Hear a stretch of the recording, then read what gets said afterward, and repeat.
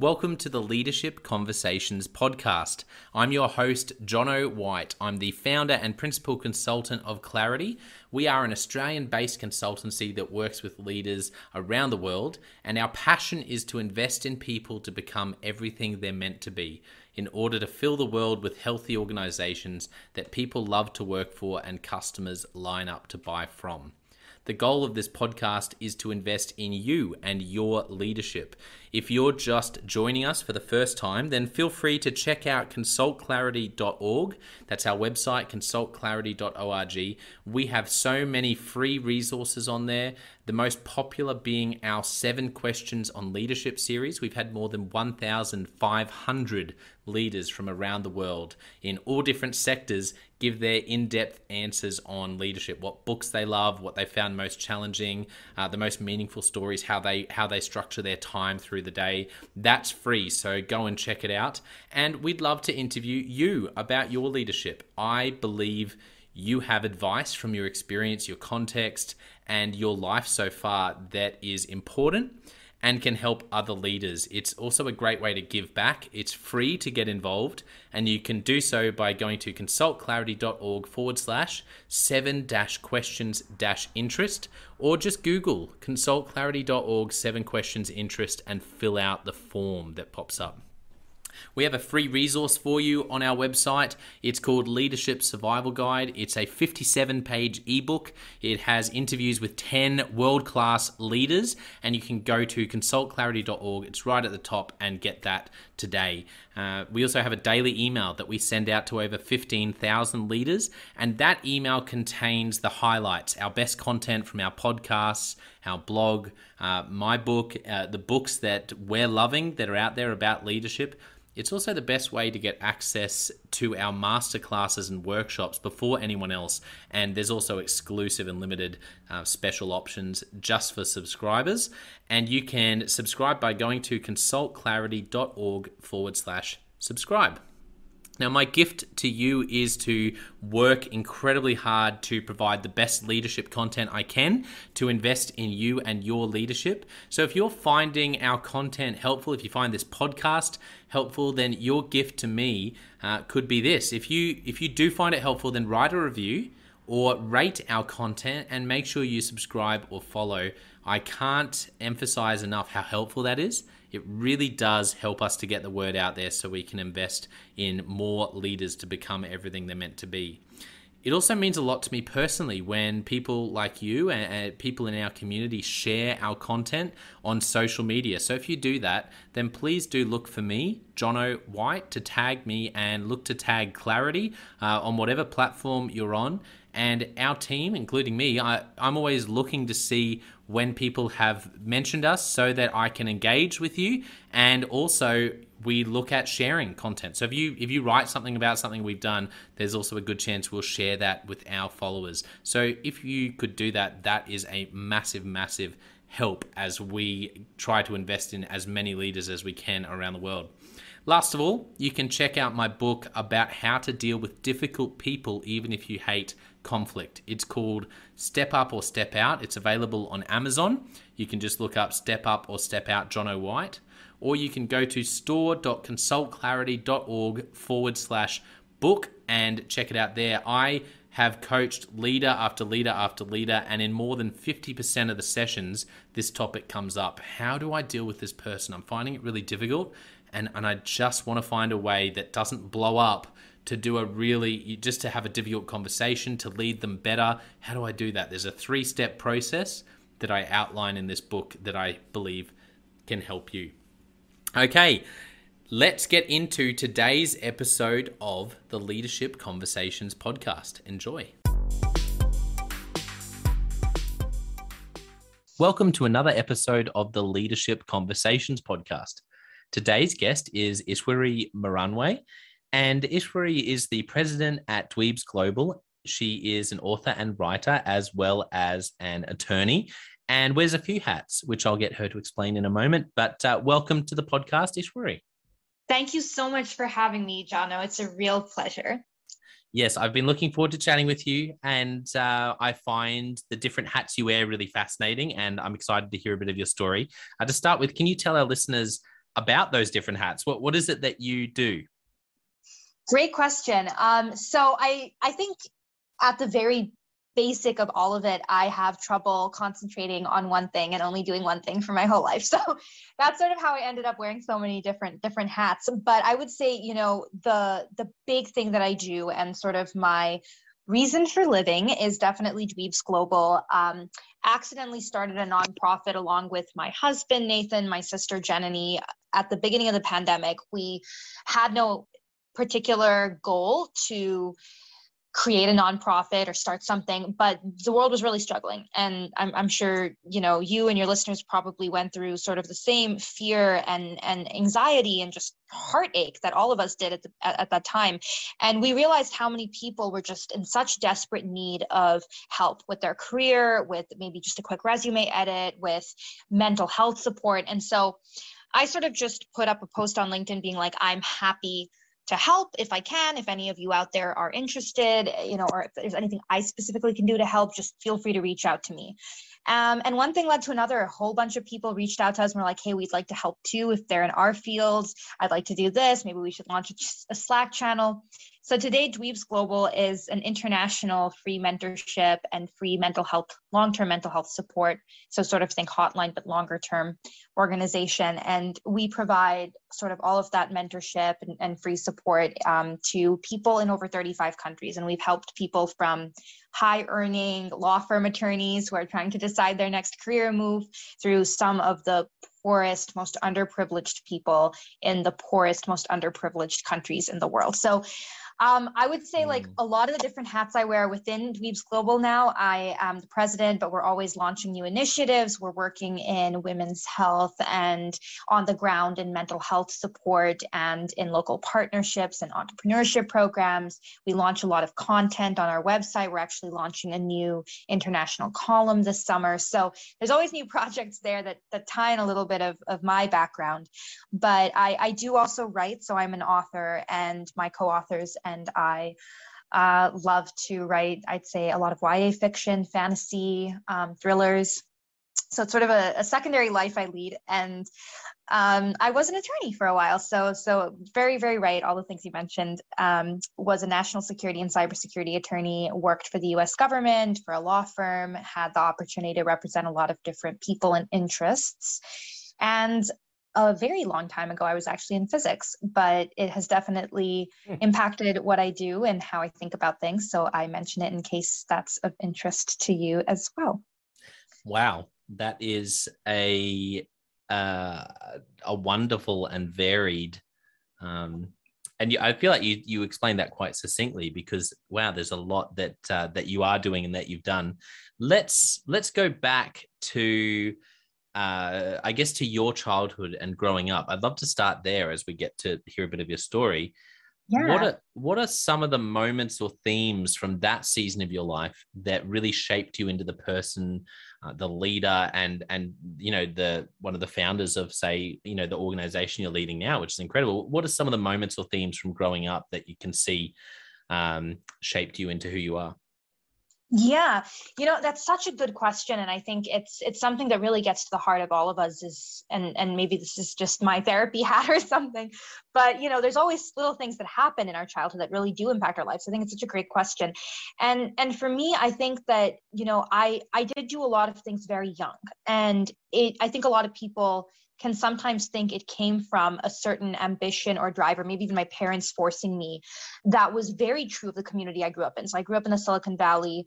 There were a lot of kids who were also very, successful at a young age, very motivated. I mean, I would say people are even more successful at a young age now. And it's very toxic. And I saw that and I thought, hey, this is really toxic. Children are not getting to be children. People can't pursue the things that they want. Everything has sort of become about money and fame, and people are really miserable. And I'd say that watching that misery really ended up coloring a lot of my experiences today. I am always opting out of sort of hustle culture and opting out of attorney culture, I think is a big one, right? So a lot of people are miserable. And I've always been someone who looks at the bigger picture. And another very huge privilege that I had as a kid was that I was able to travel a lot. My dad worked a lot overseas, and of course I'm, ethnically Indian, and my family's in India, so we would spend a lot of time there as well. And I saw people who just were brilliant, talented, beautiful, successfully learning things, and just incredible people who just never could do the things that I did, even though I'm sure they would have been far more deserving of it because they lived in a situation or came from a situation with far less privilege than I have. And so I was always very motivated to do what I can to fix that and to help things. And I've never been particularly wedded to my own identity or successes, or sort of fall into that trap because of sort of experiencing that and seeing that at a very young age, which I'm very grateful for. So, I think that's sort of the big thing that shaped me. And I mentioned a little bit about being young. I would say the other thing is I'm always looking to stay current with things in the world. I'm very respectful of people who are a decade younger, maybe more than a decade younger than I am, because I remember what it was like to be that age and to be working on things and not be taken seriously. And so that's a mistake that I try not to make now that I'm on the other side of that.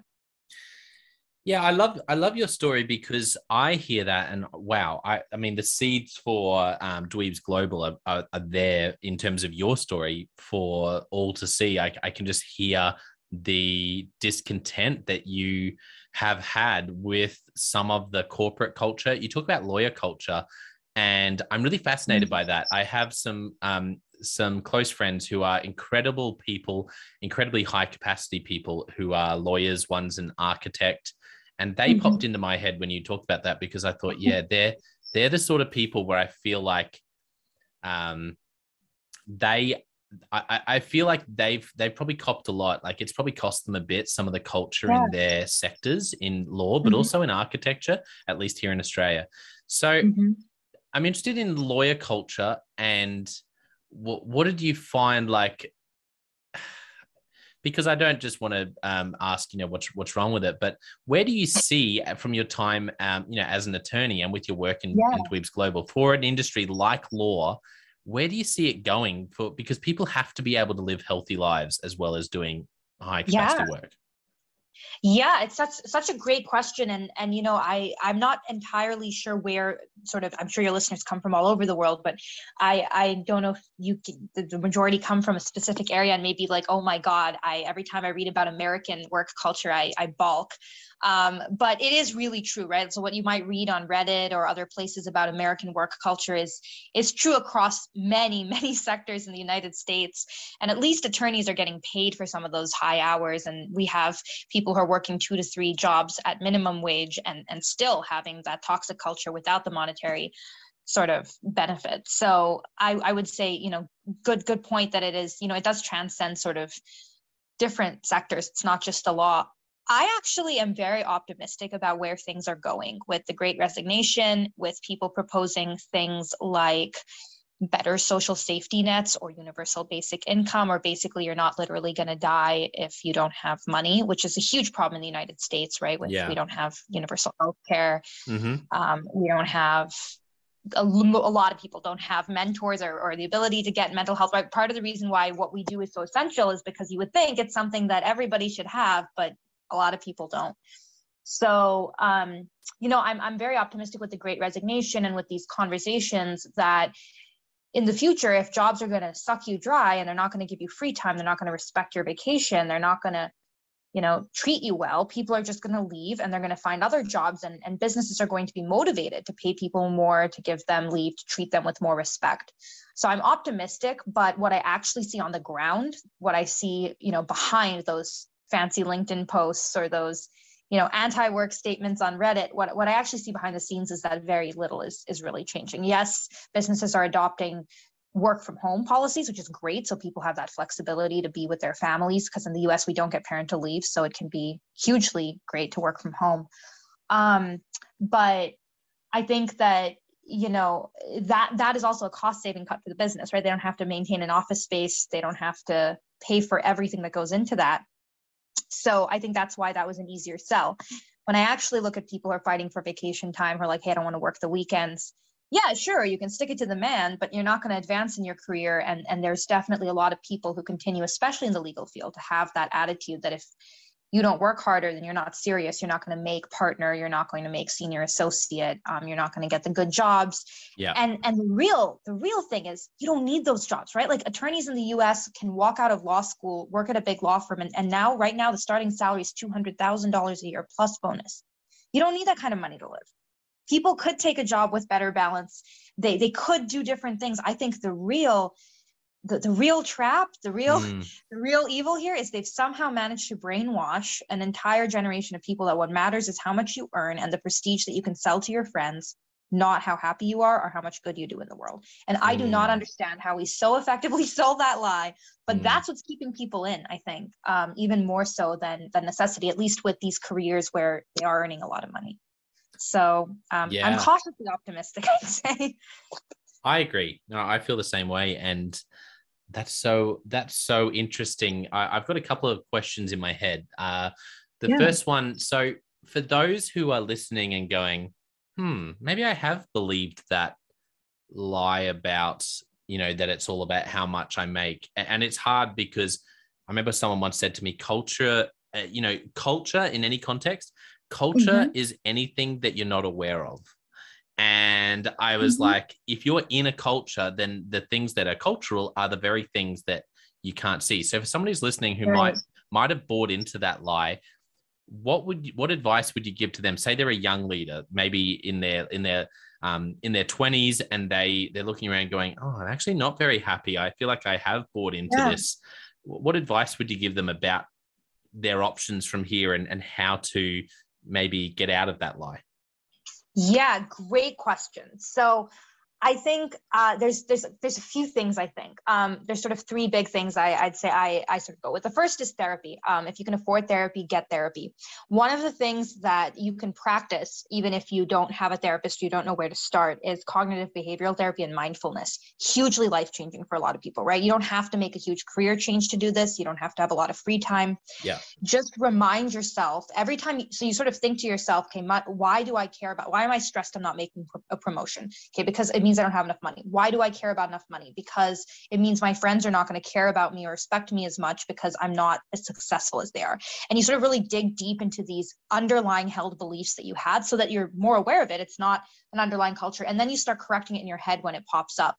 So I try to help a lot of my friends with this. We talk to a lot of people at Dweebs about this, right? Where, okay, you're like unhappy because every time you're thinking, hey, I haven't made the next promotion and there are other people my age who are assistant secretaries of state.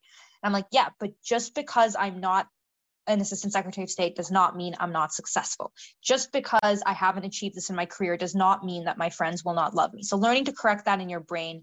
And the other thing, of course, mindfulness, meditation, living in the moment, super, super important. It can get you some of the way while you're still at your job. So I'd say that's one thing. The second big thing I always encourage people to do is just step away. I've never seen someone step away and go back. Wow. And so it can be really, really painful to rip off the Band-Aid. I actually quit my job at a law firm without having another job to go to. I was just like, I cannot do this anymore. And I left. And I got another job and my life has been infinitely better since then. But that act of being like, you know what, I'm not going to buy into the system anymore. I'm just going to walk away. I'm going to take a break and I'm just going to travel. I'm going to see the world. I'm going to meet people. I'm going to pretend for just 2 months, 3 months, maybe a year if I can afford it, right? I'm just going to pretend that stuff doesn't matter. I'm going to go do things that I genuinely find fun. I'm going to take free time. I'm going to be outside in the sun while there's daylight. I haven't seen daylight in a while. Yeah. Right? And the minute I stepped away for just 2 to 3 months, I was like, oh my God, I'm not going to go back. That stuff's so stupid.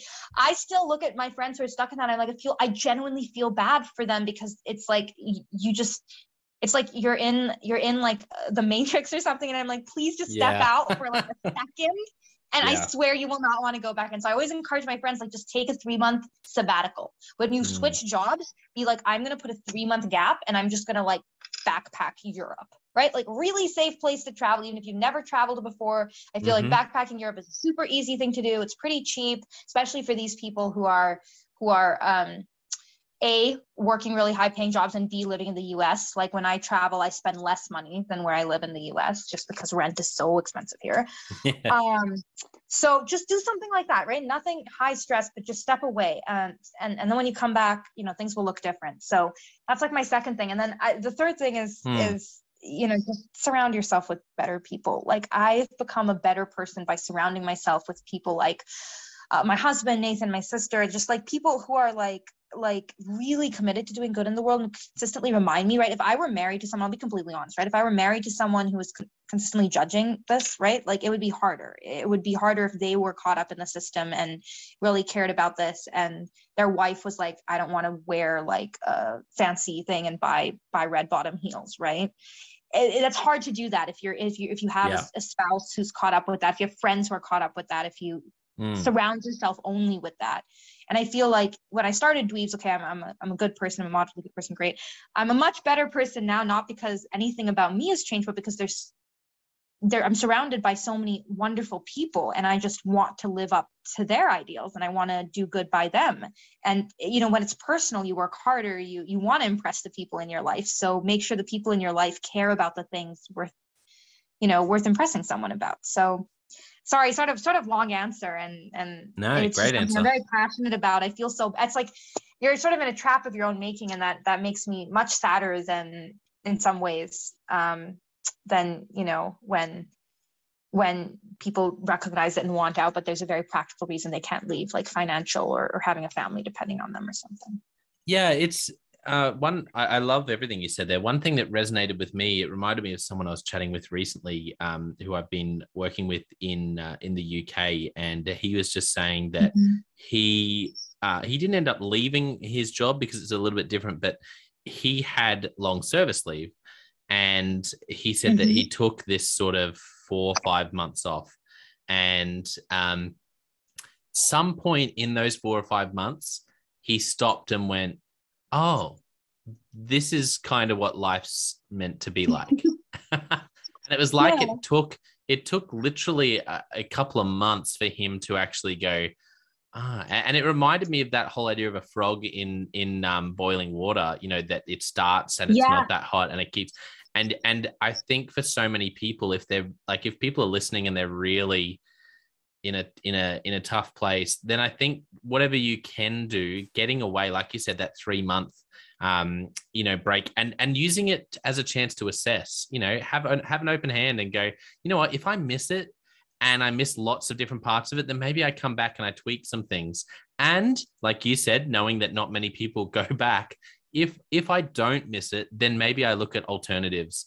And I know I'm not, it's not a fantasy, it's not a fairy tale. Like you said, if you're going to change things, then maybe you need to change your budget. And like, there's always a trade-off, it's not like you can just have it all from day one. But I agree that mental peace of mind is worth so much, and is definitely worth way more than hundreds of thousands of dollars.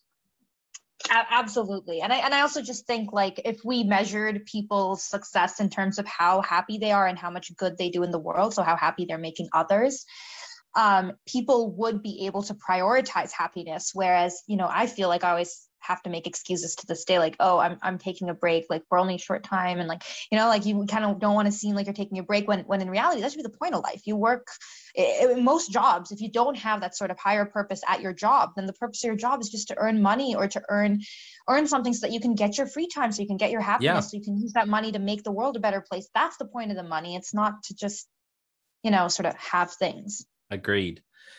Let me ask you a different question. This popped into my head. And this, particularly because this podcast is a leadership podcast, and I can imagine the number of leaders who are leaning in, listening and going, and really wanting to understand how to connect with their employees and their future employees better in light of, so let me put it this way.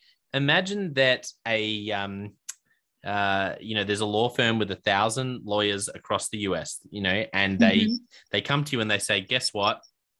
We are bringing you in. You're going to be working as the CEO. Someone else is going to run all the operations. The only thing we want you to do, Ishwari, is we just want you to come in and you're going to completely transform how we work, how like our HR and our people systems, so that this type of culture, law culture here across our 1,000 lawyers around the US changes for the better. What would you do? What would be the first things you do or initiatives in, say, the first month to transform a culture like that, or to pick some big levers and start pulling on them? Yeah, great question. I will answer substantively based on my sort of best leadership ideas and experience for sure. But I have to cop out a little bit first and just say one of the first things that I would do genuinely is ask for a budget to hire a human resources expert. And that's not me. And I recognize that's not me. And I would say one of the biggest things I've learned as a leader is you don't just want to say, I don't want to be the smartest person in the room, I want to hire people smarter than I am. You actually have to do that, because there are so many ways in which you are awesome, and there are so many ways in which you suck, regardless of who you are, right? There's ways in which that's not your forte. And a lot of people waste time.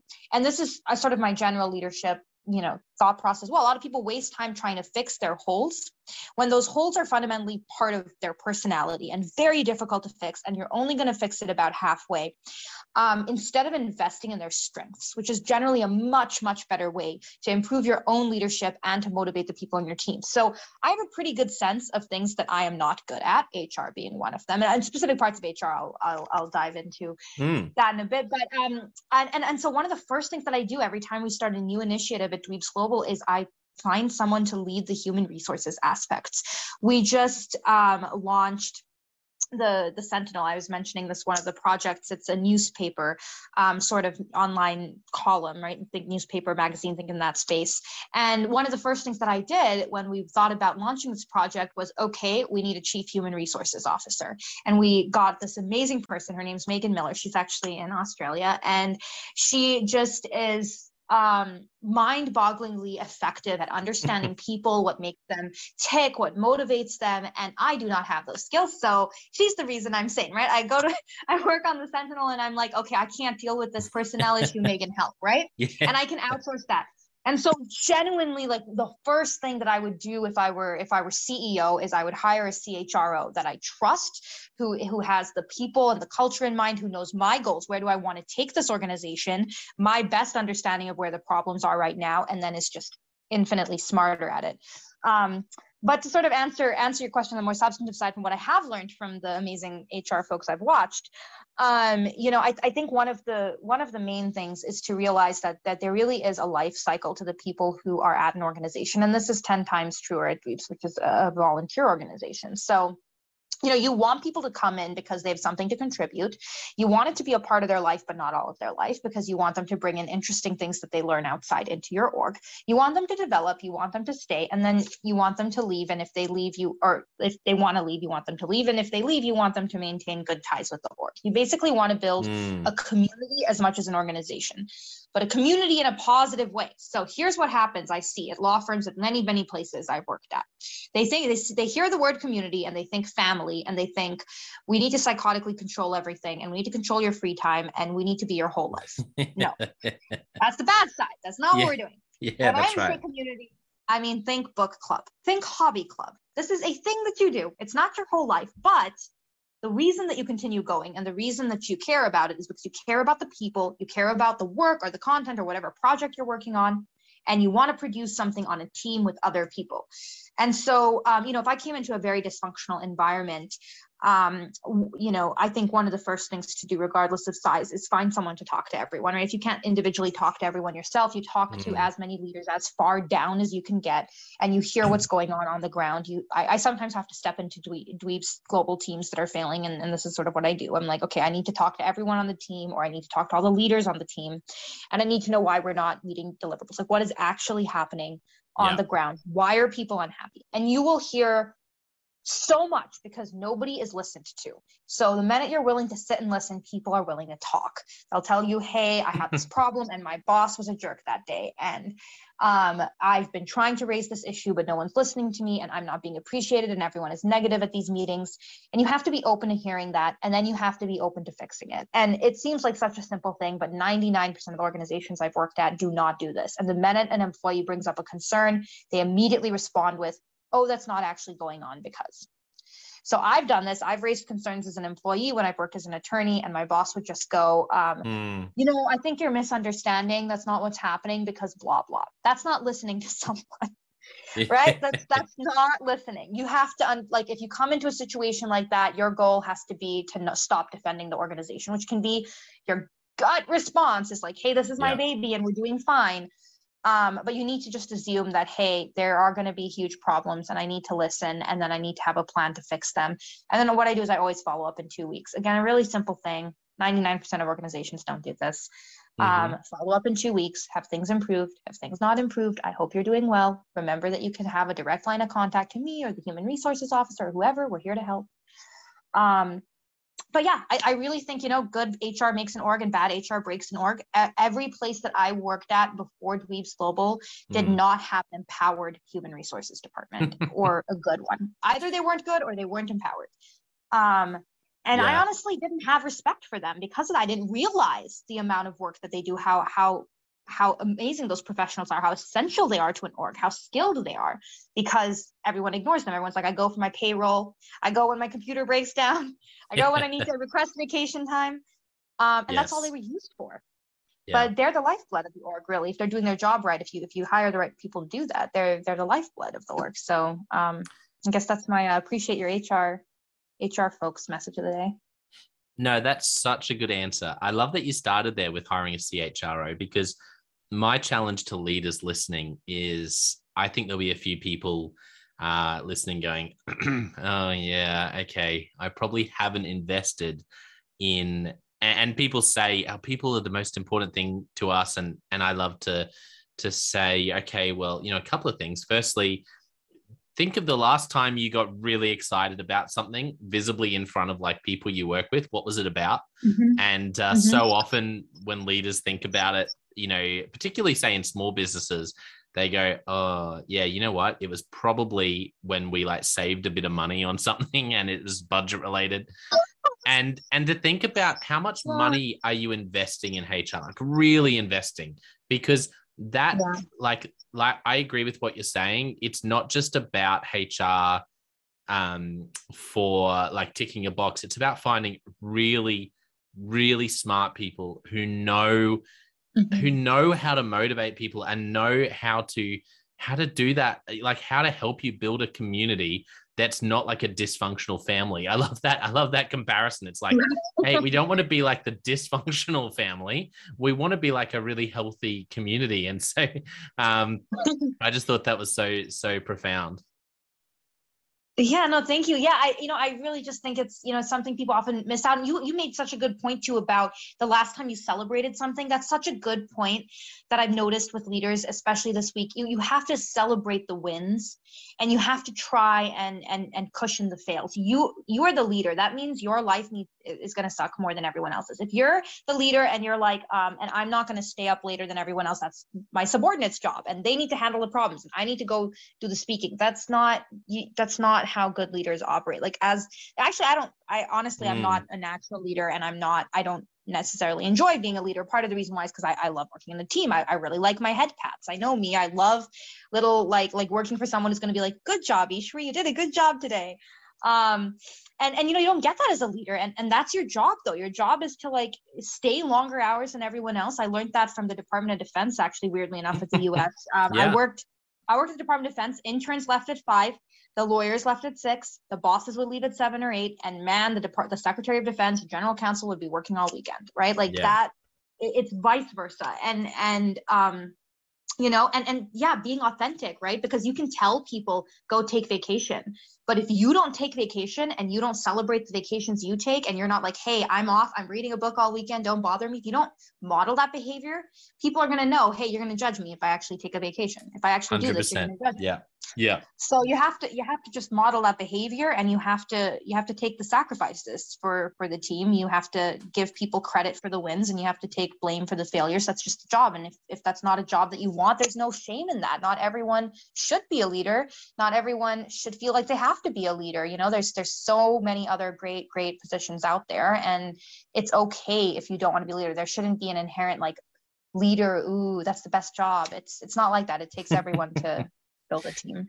Yeah, that's right. You don't realize until you've stepped into some sort of leadership role and experienced the weight and the burden and people not liking you. For a lot of people, that's the clincher. Yeah. It's like, oh, wait a second. I thought being a leader was going to make me really popular. Tends to be the other way around a lot of the time anyway, because you have to make hard decisions. And so, no, that's great advice.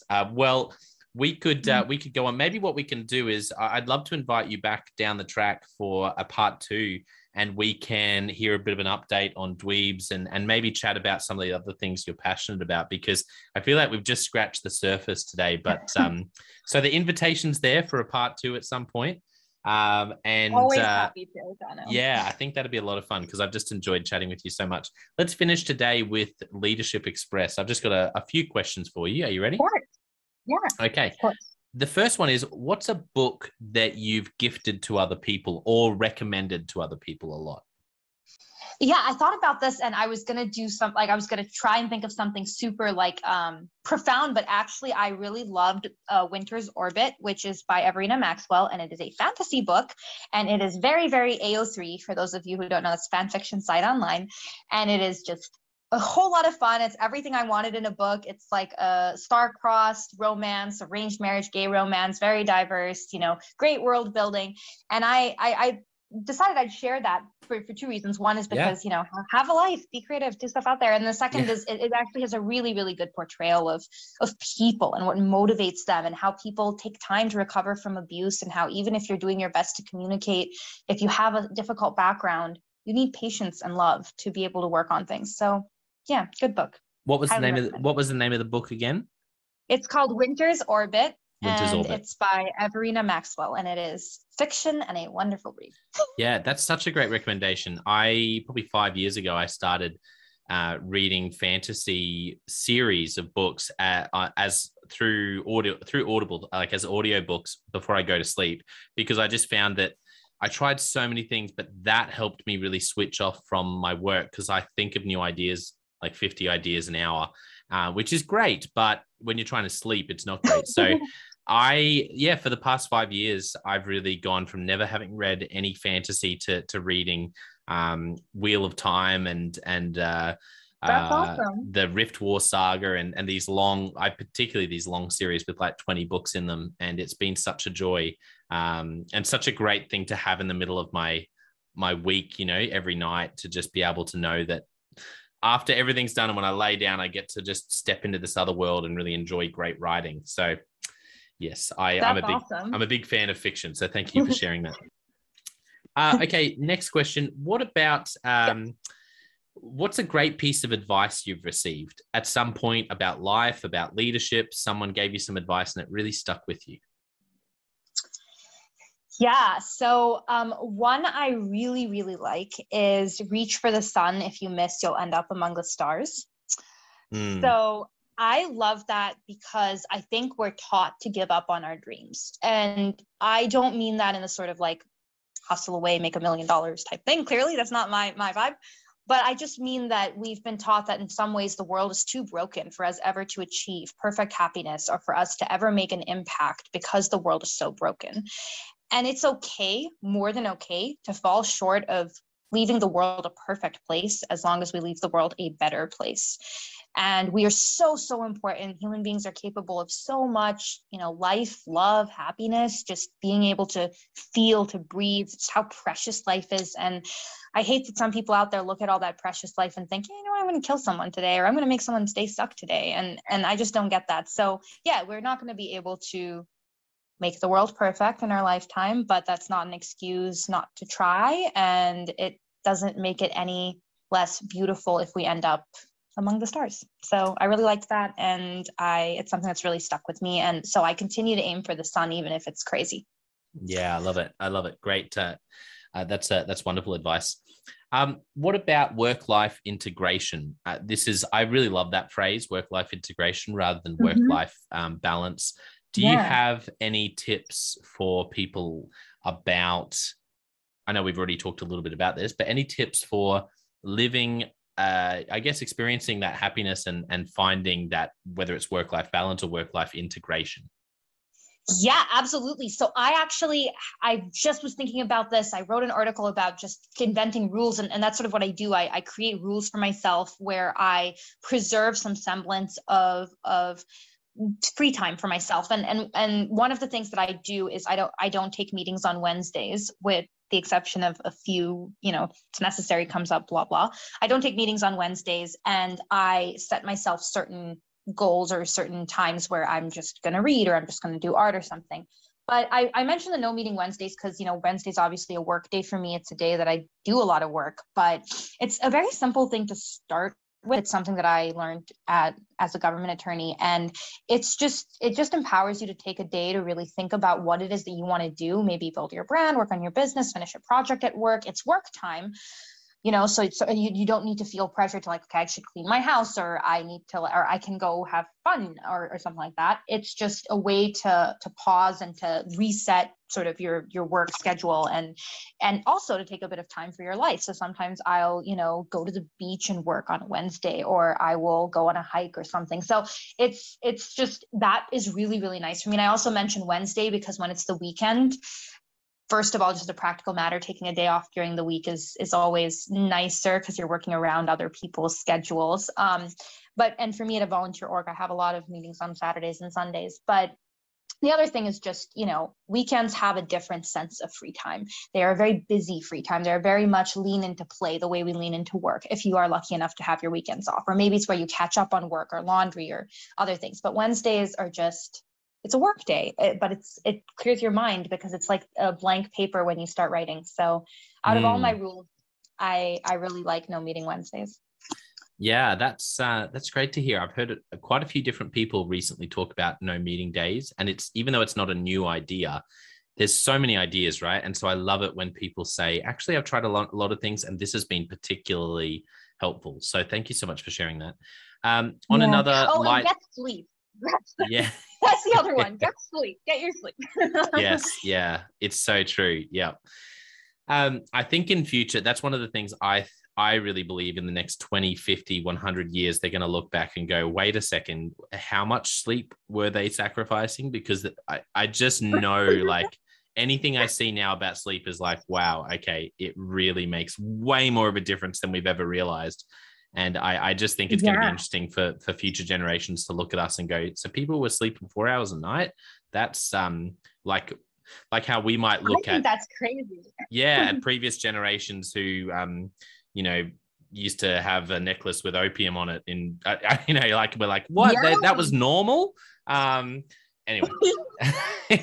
So, yeah, funny idea. On a lighter note, or you can pick something serious. What is a movie or TV show that really impacted you? Yeah, and I have probably such a cliched answer, or maybe it's cliched, but other people won't admit it. So I don't know if it's cliched, but the Marvel Cinematic Universe has like really impacted me, and it's impacted my sort of desires in life on like a personal level. And although it hasn't impacted my career choices, it just really, I realized that was what I missed, and what I was missing in my life, and that's what I wanted. I really wanted a team. That shawarma scene, the famous shawarma scene where they're all like, after the Battle of New York, they just go and they get shawarma as a group, the OG Avengers or whatever. And I was like, I really want that.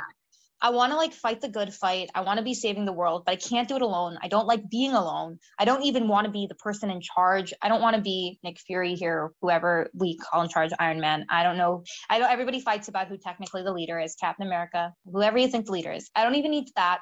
I just want to be part of the team, and I want to make a difference, and I want to do it with people I love and care about and respect and like found family.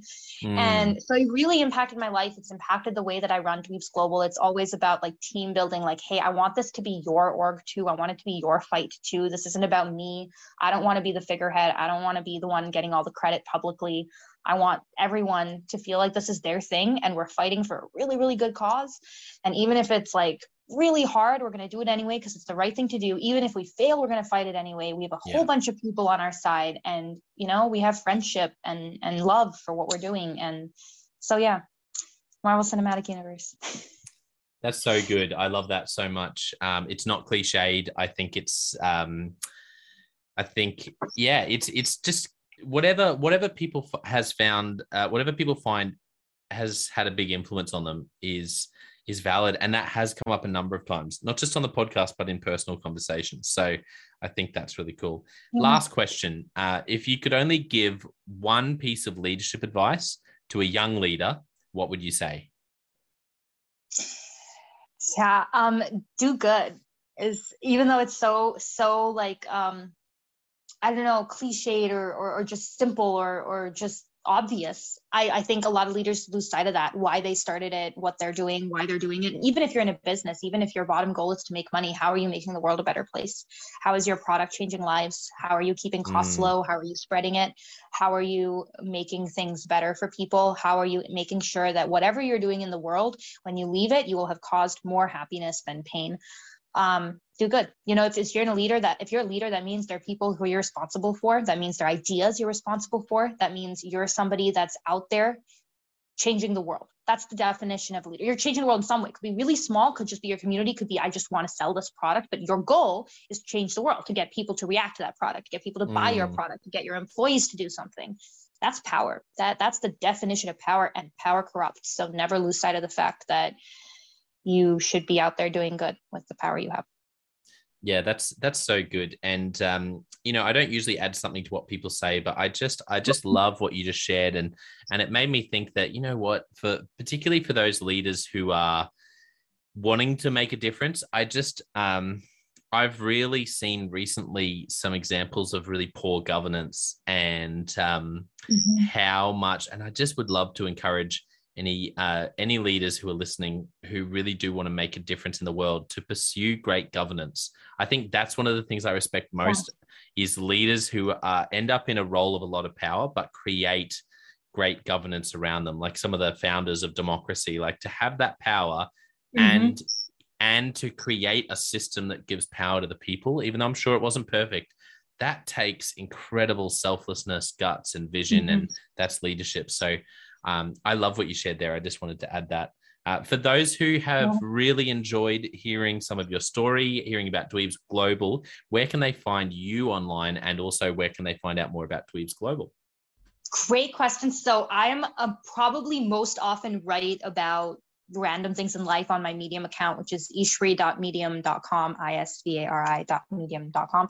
And on LinkedIn as well, I post a few things. I totally go follow Dweebs instead of me, though. It's at www.dweebsglobal.org, and stay tuned for the Sentinel, which is going to be dgsentinel.org. There's sort of a placeholder there, but we're launching in the summer, and I bet everyone who writes there is going to have way better content than me. It's going to be incredible. So Go follow Dweebs, do those things. If you really want to check me out, I'm actually really easy to Google with my first name. So you'll find me.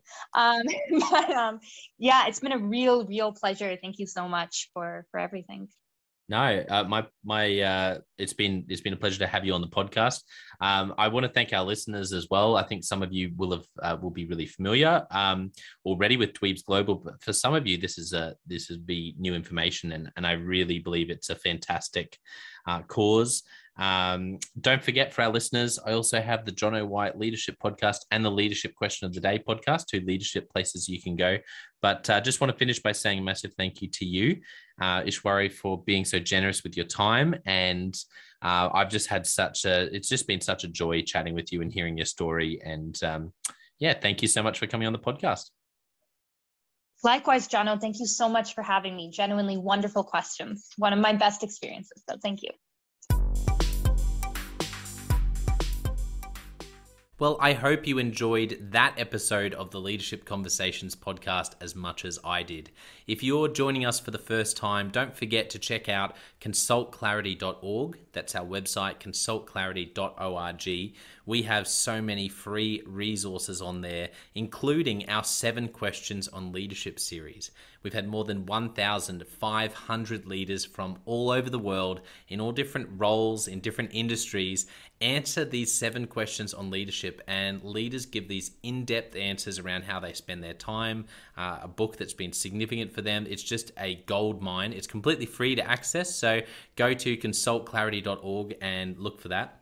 We'd also love to interview you about your leadership. I believe your experience, your life, your context means that you have advice on leadership that other leaders can learn from.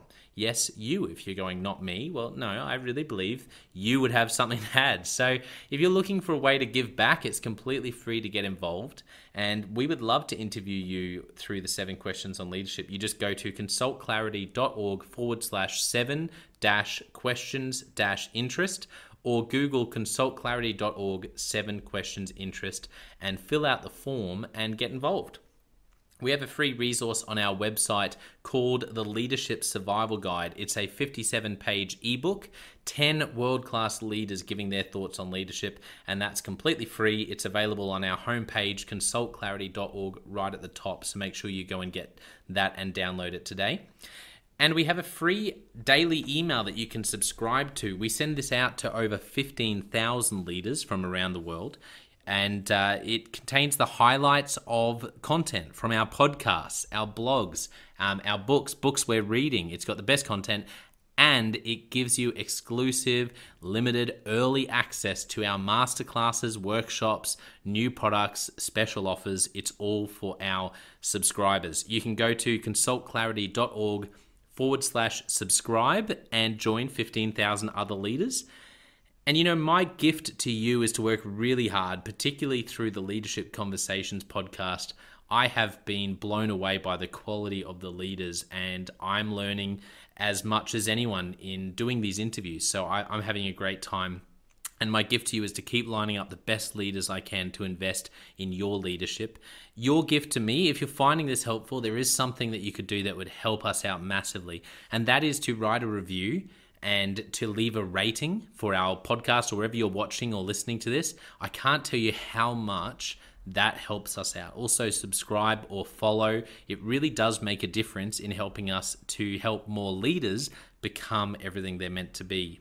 Another thing that means a lot to me personally is when I see our community share our content. So if you do share this or any other piece of content on social media, then thank you, and please do that. And look for me, Jono White, or Clarity, and tag us in your post. Our team is always looking for posts to engage with from our community, and there's also a chance that we'll share your content to go beyond and share it with our followers.